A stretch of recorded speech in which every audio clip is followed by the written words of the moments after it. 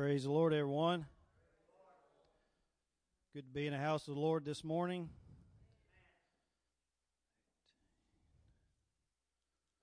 Praise the name of Jesus. The Lord has been here in a mighty way already, I know. And this morning, I know that I have a word from the Lord. And I know that it can go forth with His will and His guidance. But I definitely know that I have a word from the Lord when Sister Kathy began to sing those choruses. It was all I could do to hold in one place. Praise the name of the Lord. She did very well, spoke very well. Sometimes we go through a desert and we wonder how much we endure, how much we take. And the message this morning is going to kind of go in line with that song. And so I know the Lord has a word for somebody, and I pray that I can bring it forth and be a blessing today, this morning. Praise the name of the Lord. We're going to begin in 1 Kings chapter 18 and verse 21. 1 Kings chapter 18 and verse 21. It reads like this, says, all right, praise the Lord. Verse 21, and Elijah came to all the people and said, how long will you falter between two opinions? If the Lord is God, follow him. But if Baal, follow him. But the people answered him not a word. And from there I want to go to Matthew 6 and 24. In the words of Jesus, no one can serve two masters, for either he will hate the one and love the other, or else he will be loyal to the one and despise the other. You cannot serve God and mammon. And what that mammon is speaking of there is just monies and riches and glory and things of that nature. You can't serve both. You got to make your mind up which one you're going to serve. Who's going to be your king? Who's going to be your Lord? Who are you going to serve? Praise the name of the Lord. Glory to his name. Let's pray this morning. Lord, we come to you today. We thank you for the service thus far. And Lord, as I begin to minister your word that I trust and believe in, I know you have a word for your people. And Lord, give me the wisdom, guidance, and strength that I need to get it out and to your people, that they can be enriched and blessed this day in Jesus' name. And let the church say, amen. Praise the Lord. You may be seated. So this morning I'd like to speak on a subject called God Wants to Reign in Our Lives. And you'll notice I got the two different reigns there. One's in parentheses, and I'm sure everyone understands the meaning of both, but God wants to reign. He wants to be the one true God in your life. He wants to reign in your life. And if we allow him to reign in our lives, then he is going to in turn rain down his glory upon us.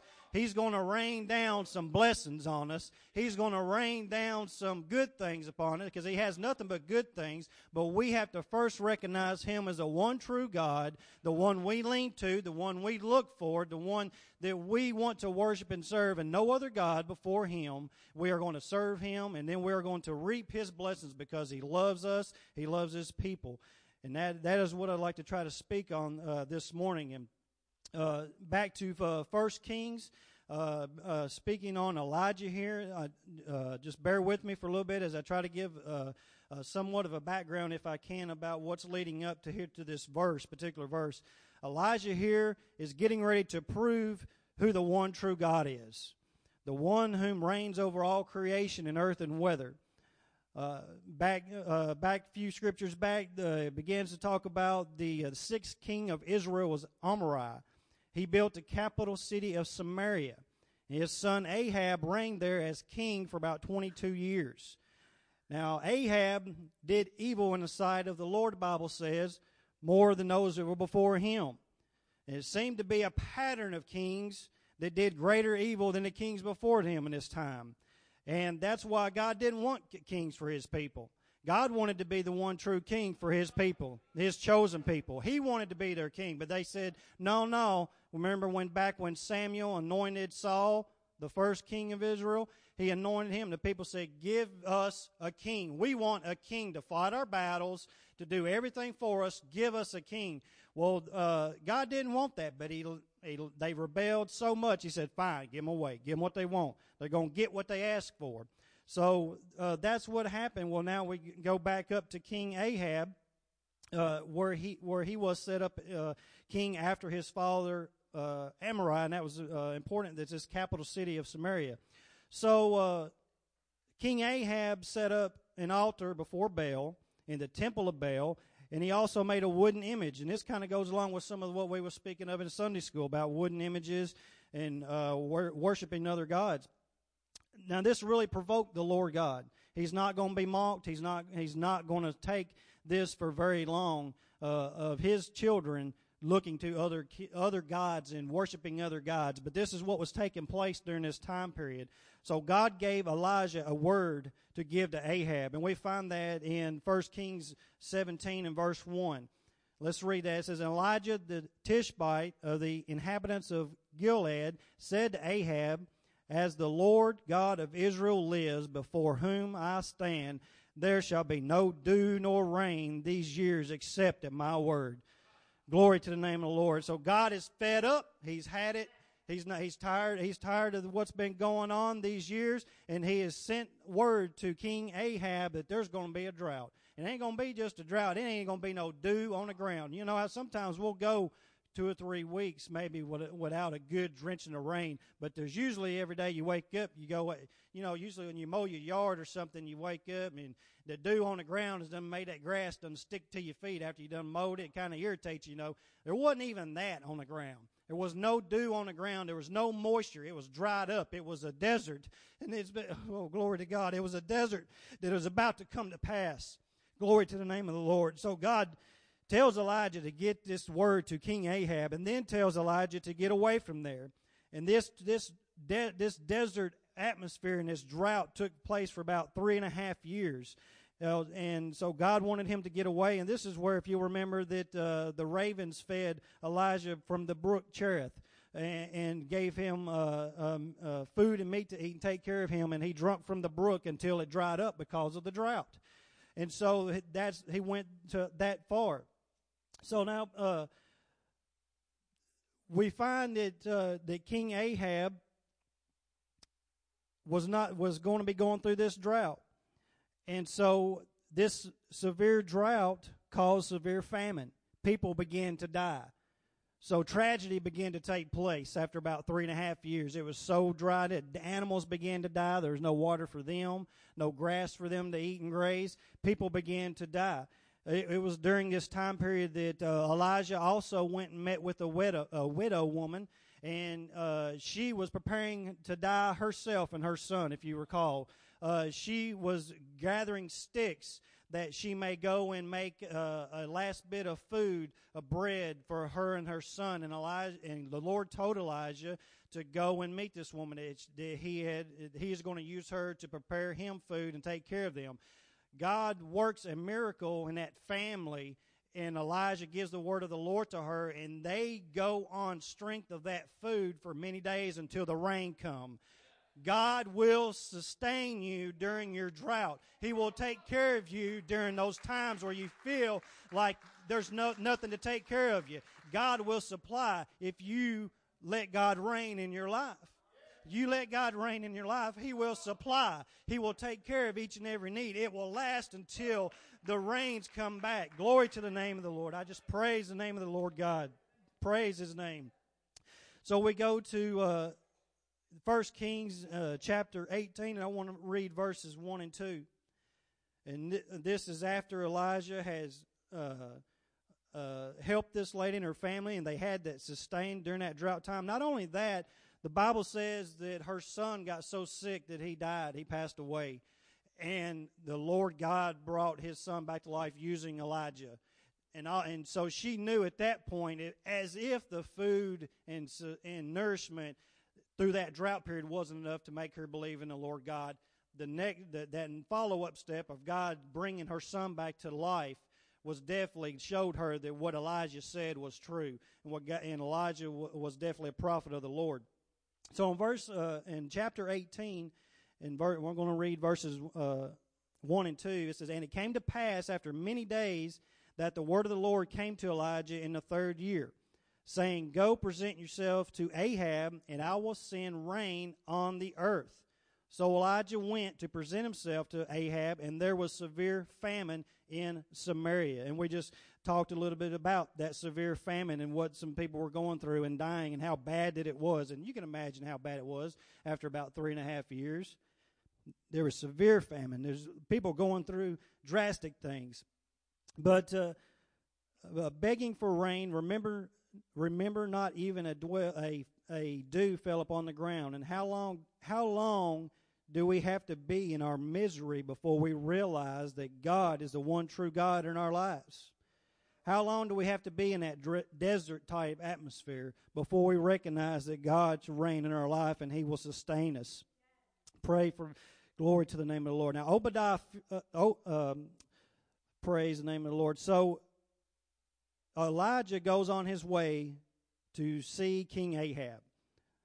So he's going on his way to see King Ahab. Now he finds and comes across Obadiah, the officer in charge of the King Ahab's house, out looking for grass to feed the livestock so they wouldn't have to kill them for lack of food. So King Ahab has this keeper of his property. His name is Obadiah.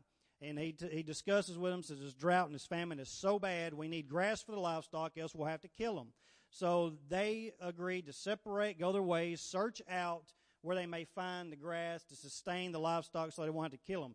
During this walk of Obadiah, who feared the Lord, he come across Elijah. He come across Elijah. And so Obadiah is telling Elijah that he sees him. He's so excited and happy to see him.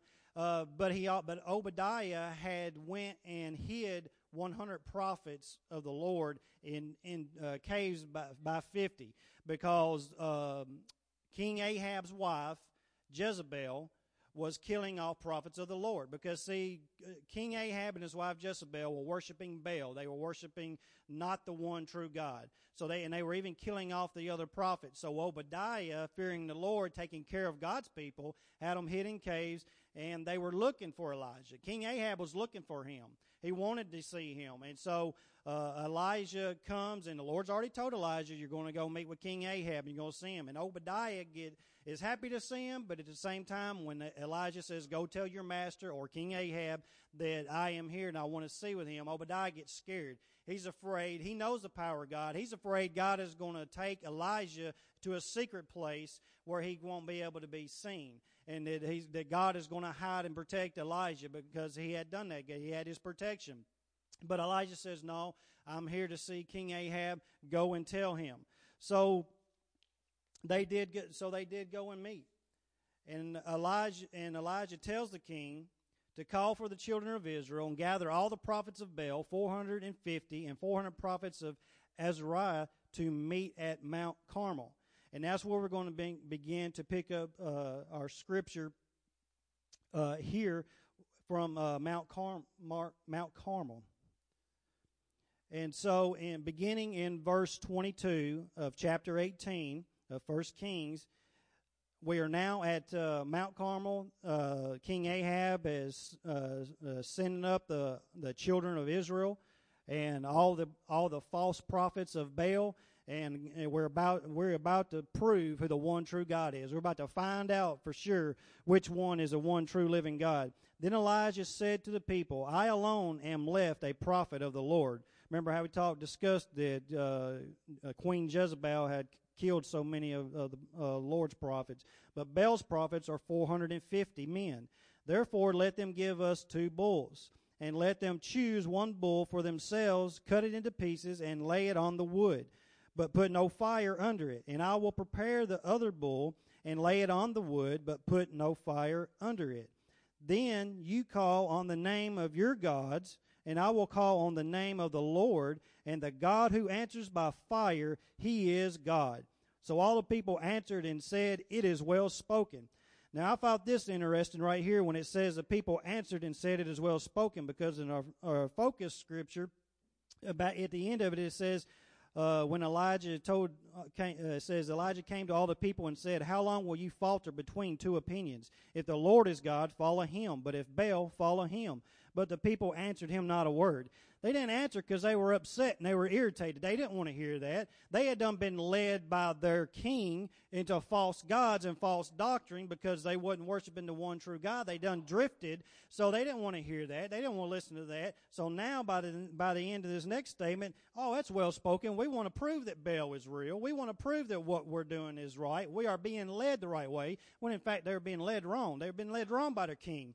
Don't be led wrong by the wrong king. Let God lead you. Let God direct you. Let God guide your path. He will lead you through that desert and sustain you and take care of you. Praise the name of the Lord. In verse 25, now Elijah said to the prophets of Baal, "Choose one bull for yourselves and prepare it first, for you are many, and call on the name of your God, but put no fire under it." So they took the bull which was given to them, and they prepared it, and called on the name of Baal from morning even till noon, saying, "O Baal, hear us." But there was no voice. No one answered. Then they leaped about the altar which they had made. And so it was at noon that Elijah mocked them and said, "Cry aloud, for he is a god. Either he is meditating, or he is busy, or he is on a journey, or perhaps he is sleeping and must be awakened." I read, when I was doing my study, I read one, I forget where I saw it, but one said, well, maybe perhaps he's using the restroom. He's gone somewhere. Elijah done went to mocking their gods because they done started in the morning time. They didn't work in the morning. Now they're at noontime. So Elijah, he's being patient. He's waiting. When's your God going to show up? When's your God going to work? When's this going to happen and take place? And so Elijah just begins to mock them and tell them to cry out. And so here's what they do. In verse 28, so they cried aloud and cut themselves, as was their custom, with knives and lances until the blood gushed out on them. So they began to cut themselves, trying to waken up their God, as if he were asleep or dead or something, trying to wake them up. But back in Genesis, the Lord God says to his people not to cut themselves, not to mutilate themselves that way. That was against God. You're not to do that with your temple, your body for Christ. You're not supposed to do that. And so this was something that was against what they should have been doing. Verse 29, and when midday was past, they prophesied until the time of the offering of the evening. But there was no voice. No one answered. No one paid attention. Then, so we're morning, noon, and night, and no answer from any Baal god, any of them. They served many. They had many that they tried to follow. That they were worshiping Baals, wanting rain. Remember, they were in a drought. They wanted rain. They wanted water. They worshipped him so much, hoping that he would bring the rain, much needed moisture and water for them. It wasn't happening. It wasn't. This sacrifice was falling apart for them. And I wonder sometimes this goes along with how long will we stay in our drought with the Lord. Think of this spiritually. How long is our spirit with that we worship the Lord, and our spirit is supposed to be Him spiritually? How long must we be sustained in this drought without looking to God for answers, without following Him, without asking Him to sustain us and help us through this time? It takes Him, the one true God, to work in our lives. It takes following Him and letting Him reign in our lives. And how do we do that? They did this morning, noon, and night as a sacrifice. I realize this is literal right here, and this is something physical that they did. But what I'm speaking of is, what are we doing as a people? What am I doing every day I wake up as a sacrifice to my God? Am I waking up and giving Him praise and glory? Is a first breath out of my mouth? Thank you, God. I love you. Thank you for waking me up today. I know this is going to be a good day. Where is my personal sacrifice to the Lord? God wants that personal sacrifice from you. So He can reign in your life. When you do that morning, noon, and night, just like they did these sacrifices, that will start to see that God is reigning in your life. And when you do that, you will find that God will rain down His blessings on you. He will take care of you. He will sustain you. You're going to go through some stuff. It ain't going to be no bed of roses. You know, you're going to go through some stuff, but God will sustain it. But we have to sacrifice. We have to do things on purpose for our Lord and Savior. I think of my job.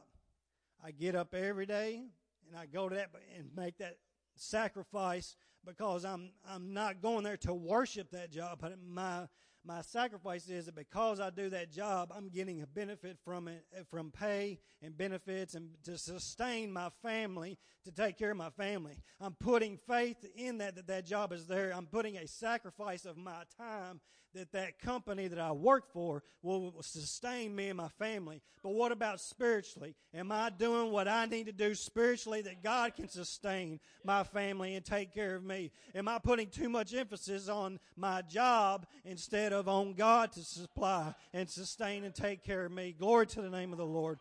Woo! Glory to the name of Jesus. Hallelujah, hallelujah. Praise the name of the Lord. Praise the name of the Lord. So we read on. Then Elijah said to all the people, "Come near to me." So all the people came near to him, and he repaired the altar of the Lord that was broken down. That's one thing we got to look at too. The altar of the Lord's broken down. It's got to be repaired. Sometimes we drift so far away from Lord spiritually. We got to repair what's broken down with us. We got to get on our knees and ask God, "I'm sorry. Let me repair what you've had inside of me. Let me rebuild this altar, Lord, and ask your forgiveness for me. Lord, let me worship you. Lord, let me come back to you, Lord. Let me repair this altar of the Lord." That's the first thing Elijah had to do. He couldn't have no sacrifice on a broke down altar that God would not honor. God's going to honor an altar that is taken care of and set forth in His design and His will. Praise the name of the Lord. So it was broken down, and Elijah had to repair it, had to fix it. Verse 31, "And Elijah took 12 stones according to the number of the tribes of the sons of Jacob, to whom the word of the Lord had come, saying, Israel shall be your name." And everyone knows that when we say Jacob, or we say the children of Israel, we're referring back to Jacob when he fought with the angel of the Lord. And because he had fought and struggled so hard with the angel of the Lord, he said, "I will not let you go until you bless me. I want my blessing." And that's when his name began changed to Israel. That he would not let go, and it was his hip socket that I believe that got out of place. He was injured by fighting and wrestling with that angel because he wanted to be blessed, and his name became Israel. Praise the name of the Lord. 32. "Then with the stones he built an altar in the name of the Lord." Each and everything we do in the name of the Lord, the name of the Lord Jesus. No, there's no other way that we can do anything without doing it in the name of the Lord Jesus. "And he made a trench around the altar large enough to hold 2 seahs of seed. And he put the wood in order, cut the bull in pieces, and laid it on the wood, and said, Fill your water pots with water, and pour it on the burnt sacrifice and on the wood." Notice how everything is in order. Everything's in place. God has order. God has a place for things. There's a specific way that we do things. And just like our salvation, we're to come to repentance. We ask God to come into our heart and our lives, and we repent. We get baptized, and we search for and seek and receive the gift of the Holy Ghost that is promised to us. There's an order to things. We can't leave certain things out. It has to be done in proper order for the Lord. Then he said, "Do it a second time." And they did it a second time. And he said, "Do it a third time." And they did it a third time. So the water ran all around the altar, and I also filled the trench with water. So now we find that they took 4 water pots of water and dumped it all on the sacrifice, drenched it completely, and soaked it down. Now we know this meant it was soaking wet to the bone. Soaking wet. But one thing I found interesting during this is the rains had not yet come. The rains had not yet come. They were still in a drought. They were still needed water, and they poured this much water on this sacrifice for the Lord. That's one thing I thought was very interesting. The rains had not yet come, but they still poured all this water all over the sacrifice. And 36 it says, And it came to pass at the time of the offering and the evening sacrifice that Elijah the prophet came near and said, this is where it gets good, Lord God of Abraham, Isaac, and Israel, let it be known this day that you are God in Israel, and I am your servant, and that I have done all these things at your word. See what it's talking about? God does things in order. There's order to his plan. Elijah done it at his word. He listened to the Lord. Hear me, O Lord, hear me, that this people may know that you are the Lord God, and that you have turned their hearts back to you. Then the fire of the Lord fell and consumed the burnt sacrifice, and the wood, and the stones, and the dust, and it licked up the water that was in the trench. Glory to the name of the Lord. That fire come down, struck that burnt sacrifice, took it all up. Took it all up, down to the dust, took it all up. That water wasn't nothing. God said, what's that water there? It ain't nothing there. Ain't nothing there for God. He burned it all up, took care of it, down to the dust. Praise the name of the Lord. Now, when all the people saw it, they fell on their faces and said, the Lord, He is God. The Lord, He is God. They recognized, the children of Israel recognized then, their prophets of Baal led them wrongly, led them falsely. They followed King Ahab and his prophets, and Jezebel told them wrong, gave them all morning, day, and night to burn that sacrifice up. Didn't happen. And God said, now let me show you what. Now let me show you who the one true God is. And Elijah prayed, and a fire of the Lord came down and showed them people, showed the children of Israel. In verse 40, he said, and Elijah said to them, seize the prophets of Baal. Do not let one of them escape. So they seized them, and Elijah took them down to the brook of Kishon and executed them there. You may say, well, why would they have to be executed? Why did all them 450 prophets of Baal and the other 400 of the prophet of Azariah, why do they all have to be killed? Because they led them the wrong way. He led God's people wrong, and they had to be a punishment made. They were following the false gods, and they had to be the prophets had to be taken care of. That's why they were executed there. In verse 41, Elijah said to Ahab, go up, eat, and drink, for there is a sound of abundance of rain. Glory to the Lord. So now the rains is coming.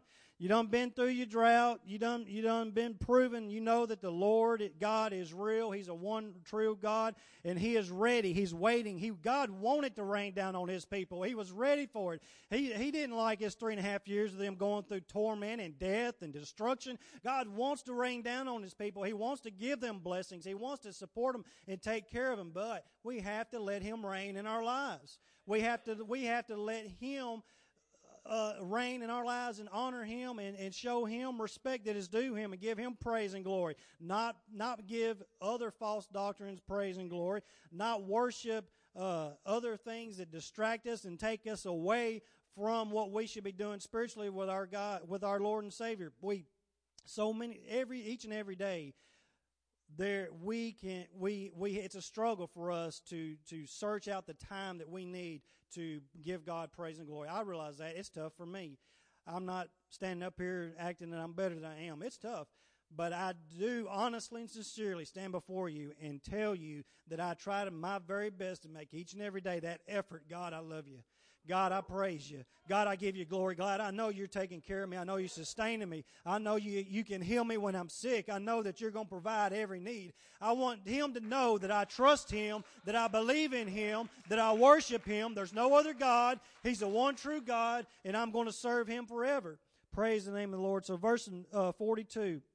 So Ahab went up to eat and drink, and Elijah went up to the top of Carmel. Then he bowed down on the ground and put his face between his knees. He began to pray. The rain stopped, and the rain was about ready to come down again. In verse 43, and said to his servant, go up now, look toward the sea. So he went up and looked and said, there is nothing. And 7 times he said, go again.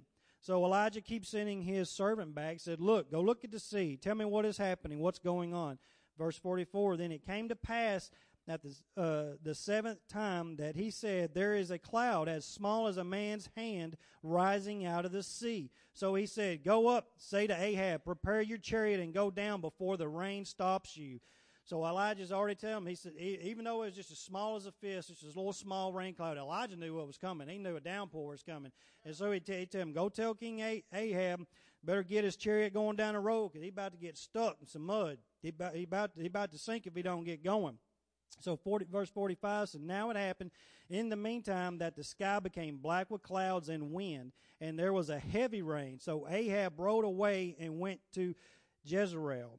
Now check out our last verse here, 46. And then the hand of the Lord came upon Elijah, and he girded up his loins and ran ahead of Ahab to the entrance of Jezreel. Now, I don't know if y'all caught that or not, but King Ahab's in a chariot. He's in a chariot. And here comes Elijah passing him up. The Lord gave him the strength to gird up his loins and cut a trail down the road while King Ahab was sitting there fighting that downpour that he'd been begging for so long from the prophet Baal. So Elijah done cut a trail and beat him there. God will give you strength to do whatever it is you need to do. God will give you the strength. You just got to look to Him. You got to show Him worthy. Praise the name of the Lord. Hallelujah, hallelujah. God will sustain you. He will give you that strength. Praise the name of the Lord. It doesn't matter what your enemy has. You know, they wanted to kill Elijah. It doesn't matter what your enemy has. That chariot wasn't nothing. That horse wasn't going to outrun Elijah. Elijah had the hand of the Lord upon him, and God sustained him and took him through and got him away from that wind. And this morning, I want to the last verse I want to go back to and read is in ending here. The pastor wants to come up and get a song ready. I want to leave you with the one I started with in Matthew, the words of Jesus, Matthew 6:24. And just let that sit on you and let it meditate upon that. It says, no one can serve two masters, for either he will hate the one and love the other, or else he will be loyal to the one and despise the other. You cannot serve God and mammon. This morning, the word of the Lord has been brought forth to you. I hope it's been a blessing to you, but always remember, if you want God to rain the benefits and blessings down upon you, He must reign in your life. We can't serve two masters. If we get so caught up in our daily lives, and when we say serving two masters, I know we don't really look at it like we're serving my job or we're serving different things. But anything, just think of it this way, anything that we let take away from our spiritual growth of God that we need so much, that is serving another God. That's serving another master. That's not putting God first in our lives. We have to always remember, put God first, and He will rain down those blessings upon us. Praise the name of the Lord. Hallelujah. Praise the Lord. Praise the Lord.